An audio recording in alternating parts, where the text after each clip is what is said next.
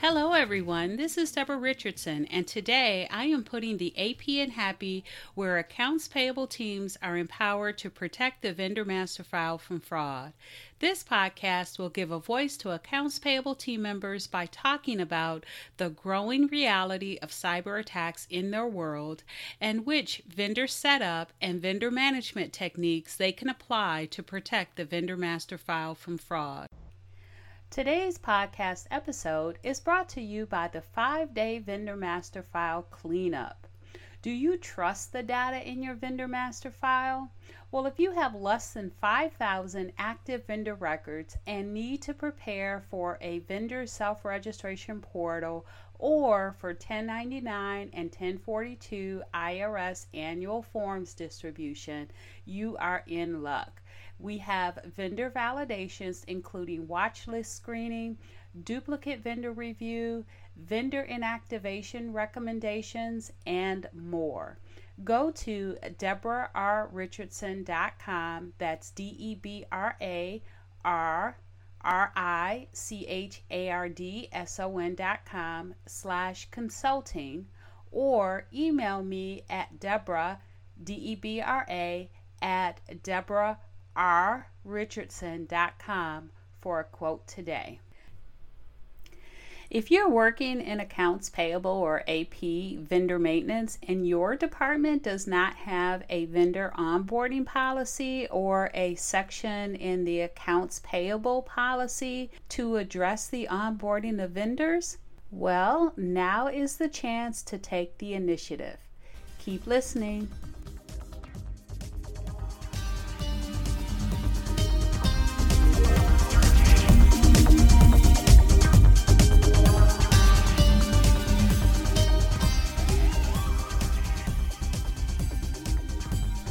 Welcome to episode 68, Create Your Vendor Onboarding Policy, a must-have for vendor maintenance. So if you don't have that vendor onboarding policy, this can be a great opportunity for you to take the initiative and get that added. It's nothing like either getting some brownie points with leadership or with your stakeholders and other internal team members. So let's go ahead and get started. And what I first want to talk about is what the vendor onboarding policy is not. Now, depending on your company, there can be separate departments involved in the whole procure-to-pay or P2P process. Each of those different departments can have a different focus.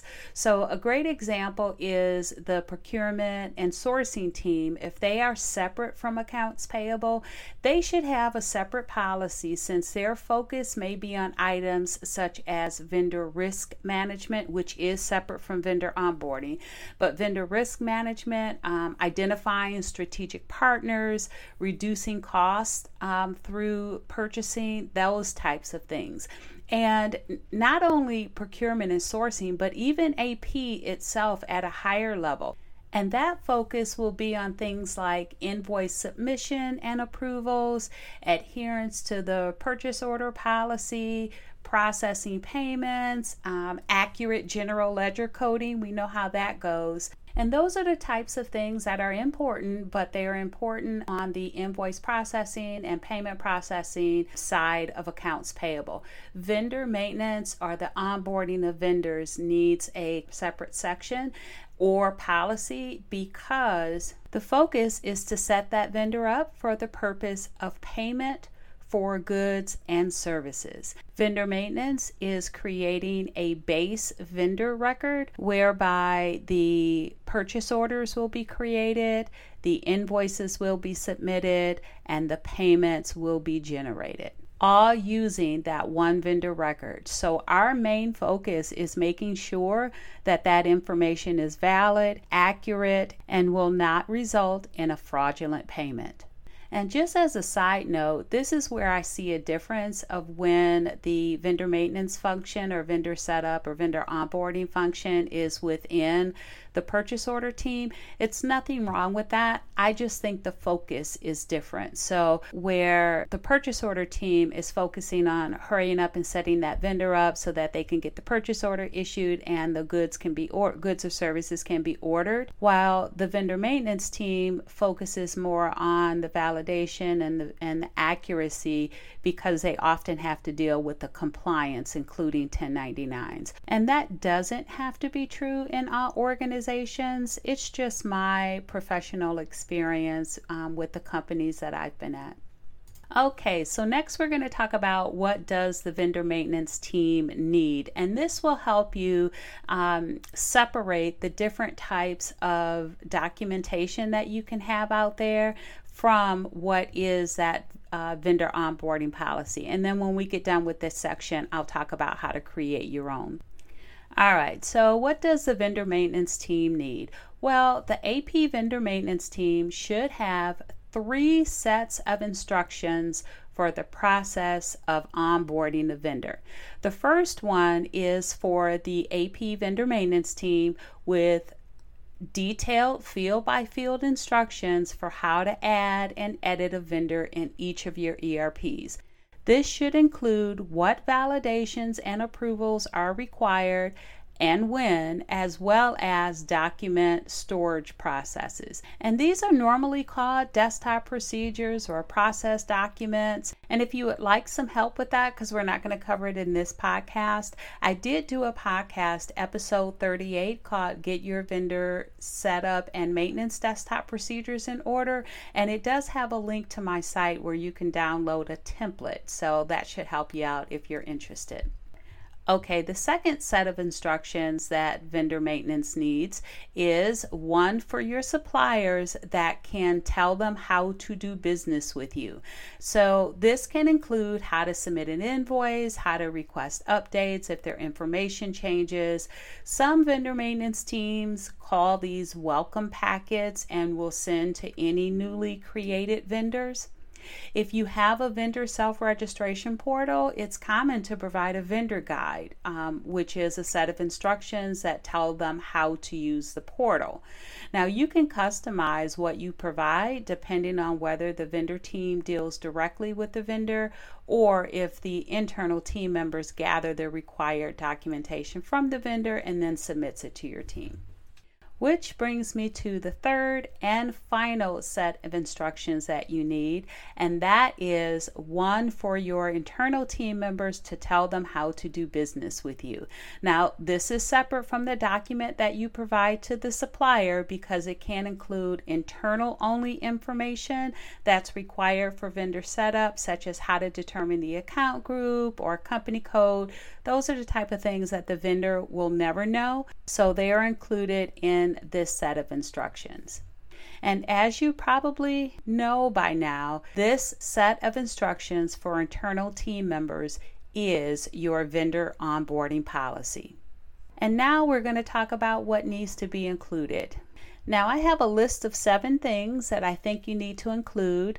The first 6 are actual areas of instruction, and the 7th one is just some other instruction ideas to consider. Now, all of these are highly customizable, and it really just depends on your business. So use what you need, add to it. Hopefully, this gives you some value in providing some things you need to look at. So the first one is what documents are required to be collected from the vendor based on different criteria. So for example, if a vendor prefers to be paid via electronic payment, then you need to document that a banking form or a letter of credit with the banking details is required to be submitted with the request.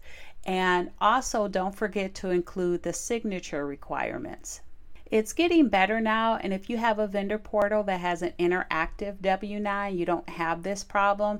But I still remember even last year receiving W-9s that had typed and not electronically signed, but typed forms. So just make sure that you identify the electronic signature and the criteria for that. I used to require a PIN number, but I think that's changed. So make sure that you do your research on electronic signatures, what's required, and then define that in your policy so you don't get typed signatures. Okay, so the next one, and this can be important too, is what vendors, if any, are not applicable to be paid through accounts payable, and therefore requests for setup will be rejected. So a great example is that many companies will not set up hotels as a vendor, but rather require the use of corporate cards to cover meeting or conference costs. And the reason for this is because it eliminates the potential of duplicate payments, resulting from that invoice still making its way to AP even after the internal team member has paid with their credit card or corporate card. So if the vendor is not set up, there's no way that the invoice could be paid again. So just make sure that your internal team members know that. Now, the third thing is how to submit the request to vendor maintenance. Now, this can be via a vendor self-registration portal, an email address, or a department floor if you want them to drop those hard copies off. Also, include contact information for questions or let them know how to follow up on the request. Now that brings us right to the fourth thing, which is your service level agreement or SLA timelines. So let the internal team member know how long it should take to process their vendor request.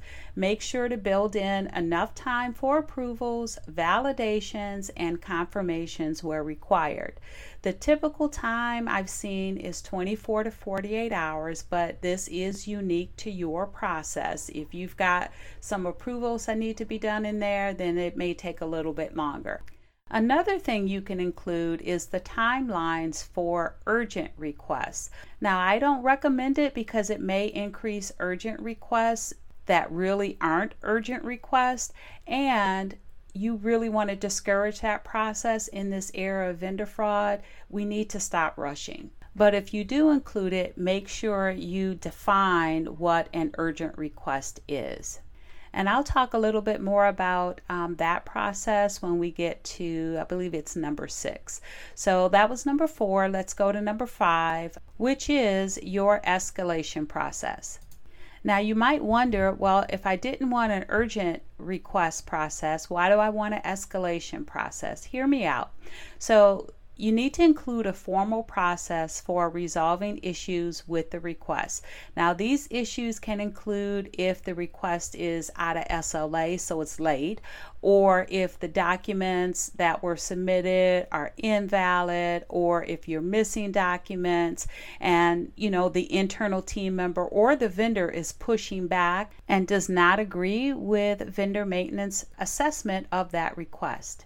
And that happens, so you need to have a process so that it saves the unprofessional pushback from internal team members or the supplier to vendor maintenance, the team members that are processing those requests. And that's really where it belongs, is the escalation to leadership, so they can determine if the vendor maintenance team member needs additional training, or they can determine if the internal team member or supplier needs an explanation from leadership about the policy that they approved. Okay, so we're on to number 6. You also need to include the consequences of not following the policy. So this does not have to be punitive or confrontational. And the example I'm going to give is of the urgent vendor request. I told you I'd get back to this one. So if you included the urgent request in item number 4, which was the service level agreement timelines, the SLA timelines, And you also included criteria for accepting or determining when there is an urgent request. So what you want to do is you want to track that. So for every urgent request that comes through, you want to document it somewhere with the name of the person, their department, the reason for the urgent request, and just keep tracking that. And depending on your volume, every month, every quarter, review it. And anywhere that you see that you have multiple entries for the same person or the same department, reach out to them and talk through their processes to see if there's any step or steps or gap that can be improved. And so I've actually done this in the past, and one interesting scenario I found is when we had a group that actually entered all of the vendor information into a separate system. So they created their own vendor record and then sent it to accounts payable so that we could enter it in our accounting system, or ERP, which is really our system of record. So we had to go back to that group and not only ask why they were doing that, and then confirm that they were not storing any sensitive personal information from the vendor in there, like their social security numbers or the banking information. And then we worked out a way to feed their system with just the information that they needed. And all they needed was the legal name and the address, and I think their contract start and end dates.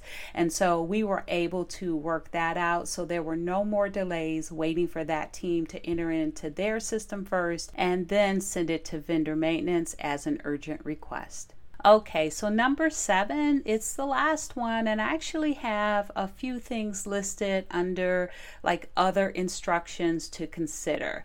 And so I have what approvals are required and when, if that's applicable to your company. Another one is how to determine which company code account groups should be used for their vendor requests. And for all my SAP folks out there, you know how difficult it can be if you have a lot of company codes for your internal team members to determine which one is the correct one. All right, so the next one is how to determine the correct payment terms, or what is required if they request any payment terms that are not default payment terms, such as a contract. All right, so I have 3 more. So the next one is payment process and or the timeline of the payments based on the payment method. The next one is the expected disposal process of the submitted vendor documentation once the request is complete, because you don't want them retaining it in their desk drawer or their C drive. So you want to make sure you tell them how to dispose of it. Even though you don't have a lot of control, at least you have that instruction in your policy. And then the last one is just anything else they need to know about your process. It's unique to your business, it's unique to your AP department, it's unique to your vendor onboarding process. Make sure that if it's going to make your job easier for the requesters to, or the internal team members to submit it to you in a certain way, make sure you document that in the policy. Or better yet, get all your AP help desk or your vendor maintenance customer service folks and have them put together a list of frequently asked questions. Have them gather up all the emails, pull a report of the tickets submitted if you have that type of system from memory, whatever you need to do. Gather those frequently asked questions and include them in the policy. Okay, that was a lot, and guess what? You're not quite done yet. So once you have finalized your vendor onboarding policy and it has been approved by leadership, make sure you communicate it to your team members and your stakeholders. If you have a company intranet page, add it to that. If you have changed any parts of the vendor onboarding process, or even if you haven't, hold multiple training sessions. I've done that in the past, and maybe you have too, where you just have a conference line open at a certain day, a certain time, you publish it, and then whoever needs to come on just comes on. And maybe you have that multiple times a week, or you have it every Wednesday at 1 o'clock or something, to make sure that you have a way to communicate to your internal team members and a way that they have to ask you questions. And an additional thing that I've done in the past is if I had a large group that submitted, a significant number of requests.